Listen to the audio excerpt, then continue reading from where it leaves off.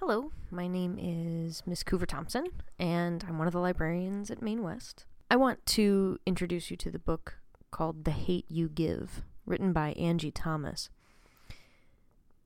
I came across this book sort of by accident, and it was actually on Twitter. And I was very interested pretty much instantly because of what it's about. And then when I finally got my hands on it and started reading it, I couldn't put it down. This is the story of Starr. Starr is 16 years old, and she has the unfortunate experience of watching her childhood best friend be shot and killed by a police officer at a, quote, routine traffic stop. These events occur in the very beginnings of the book. The rest of the story is following Starr in her journey towards deciding who she has to be and how she has to respond. Does she stay silent? Does she speak out? And what will that mean for her and for her family? I'm going to read you a bit of Chapter 1, where we first meet her and get an understanding of her life and where she's from, and some of the things that she struggles with. I shouldn't have come to this party. I'm not even sure I belong at this party. That's not on some bougie shit either. There are just some places where it's not enough to be me. Either version of me. Big D's spring break party is one of those places. I squeeze through sweaty bodies and follow Kenya, her curls bouncing past her shoulders. A haze lingers over the room, smelling like weed, and music rattles the floor. Some rapper calls out for everybody to neigh-neigh, followed by a bunch of heys, as people launch into their own versions. Kenya holds up her cup and dances her way through the crowd.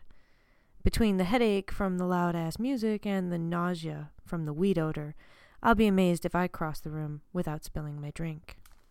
We break out the crowd. Big D's house is packed wall to wall. I've always heard that everybody and their mama comes to his spring break parties. Well, everybody except me. But damn, I didn't know there would be this many people. Girls wear their hair colored, curled, laid, and slayed. Got me feeling basic as hell with my ponytail. Guys in their freshest kicks and sagging pants grind so close to girls they just about need condoms. My Nana likes to say that spring brings love.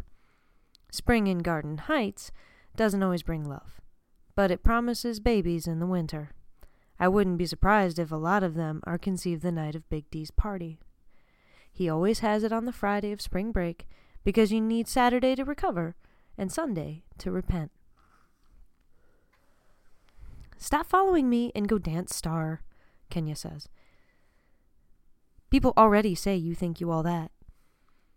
I didn't know so many mind readers lived in Garden Heights. Or that people know anything other than Big Mav's daughter who works in the store. I sip my drink and spit it back out. I knew there would be more than Hawaiian punch in it, but this is way stronger than I'm used to. They shouldn't even call it punch. Just straight up liquor. I put it on the coffee table and say, folks kill me thinking they know what I think. Hey, I'm just saying. You act like you don't know nobody 'cause you go to that school. I've been hearing that for 6 years, ever since my parents put me in Williamson Prep. Whatever, I mumble. And it wouldn't kill you to not dress like... She turns up her nose, and she looks from my sneakers to my oversized hoodie. That. Ain't that my brother's hoodie? Our brother's hoodie. Kenya and I share an older brother, 7.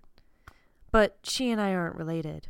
Her mama is 7's mama, and my dad is 7's dad. Crazy, I know. Yeah, it's his. Figures. You know what else people saying too? Got folks thinking you're my girlfriend. Do I look like I care what people think? No, and that's the problem. Whatever. If I'd known following her to this party meant she'd be on some Extreme Makeover Star Edition mess, I would have stayed home and watched Fresh Prince reruns. My Jordans are comfortable, and damn, they're new. That's more than some people can say. The hoodie's way too big, but I like it that way. Plus, if I pull it over my nose, I can't smell the weed. Well, I ain't babysitting you all night, so you better go do something, Kenya says, and scopes the room. Kenya could be a model, if I'm completely honest. She's got flawless, dark brown skin. I don't think she ever gets a pimple. Slanted brown eyes and long eyelashes that aren't store-bought. She's the perfect height for modeling, too, but a little thicker than those toothpicks on the runway. She never wears the same outfit twice. Her daddy, King, makes sure of that. Kenya is about the only person I hang out with in Garden Heights. It's hard to make friends when you go to a school that's 45 minutes away and you're a latchkey kid who's only seen in her family's store. It's easy to hang out with Kenya because of our connection to Seven. She's messy as hell sometimes, though. Always fighting somebody and quick to say her daddy will whoop somebody's ass. Yeah, that's true, but I wish she'd stop picking fights so she can use her trump card. Hell, I could use mine too. Everybody knows you don't mess with my dad, Big Mav, and you definitely don't mess with his kids. Still, you don't see me going around starting shit. Like at Big D's party, Kenya is giving Denasia Allen some serious stank eye. I don't remember much about Denasia, but I remember that she and Kenya haven't liked each other since 4th grade. Tonight, Denasia's dancing with some guy halfway across the room and paying no attention to Kenya.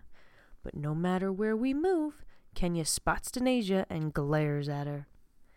And the thing about the stank eye is, at some point you feel it on you, inviting you to kick some ass or to have your ass kicked. "Oh, I can't stand her," Kenya seethes. The other day, we were in line in the cafeteria, right? And she behind me, talking out the other side of her neck. She didn't use my name, but I know she was talking about me, saying I tried to get with Devante. For real? I say what I'm supposed to. Uh-huh. I don't want him. I know. Honestly, I don't know who Devante is. So what did you do? What you think I did? I turned around and asked if she had a problem with me. Old Trick gonna say I wasn't even talking about you, knowing she was. You're so lucky you go to that white people school and don't have to deal with hoes like that. Ain't this some shit? Not even 5 minutes ago, I was stuck up because I go to Williamson. Now I'm lucky? Trust me, my school has hoes too. Hoedom is universal. Watch, we gonna handle her tonight. Kenya's stank eye reaches its highest level of stank. Denasia feels its sting and looks right at Kenya. Uh-huh, Kenya confirms, like Denasia hears her. Watch. Hold up. We?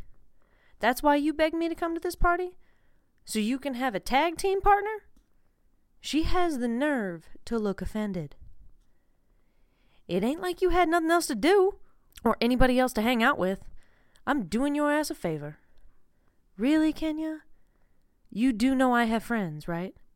She rolls her eyes, hard. Only the whites are visible for a few seconds. Them little bougie girls from your school don't count. They're not bougie, and they do count. I think. Maya and I are cool. Not sure what's up with me and Haley lately.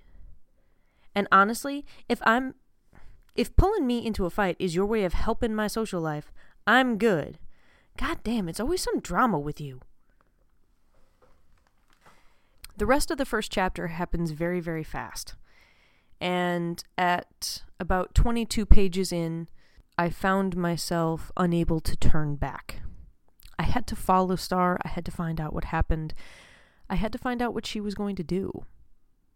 And I found myself wondering, what would I do? And then I realized that I can't really ask myself that question, because it's very unlikely that I would ever be in that situation. And that in and of itself was a heavy revelation to have. The Hate U Give is a phenomenal story, and I am so glad that this story has finally been told in a voice that is accessible to everybody. I really hope you get a chance to check it out. It is far and away my favorite book from the last year.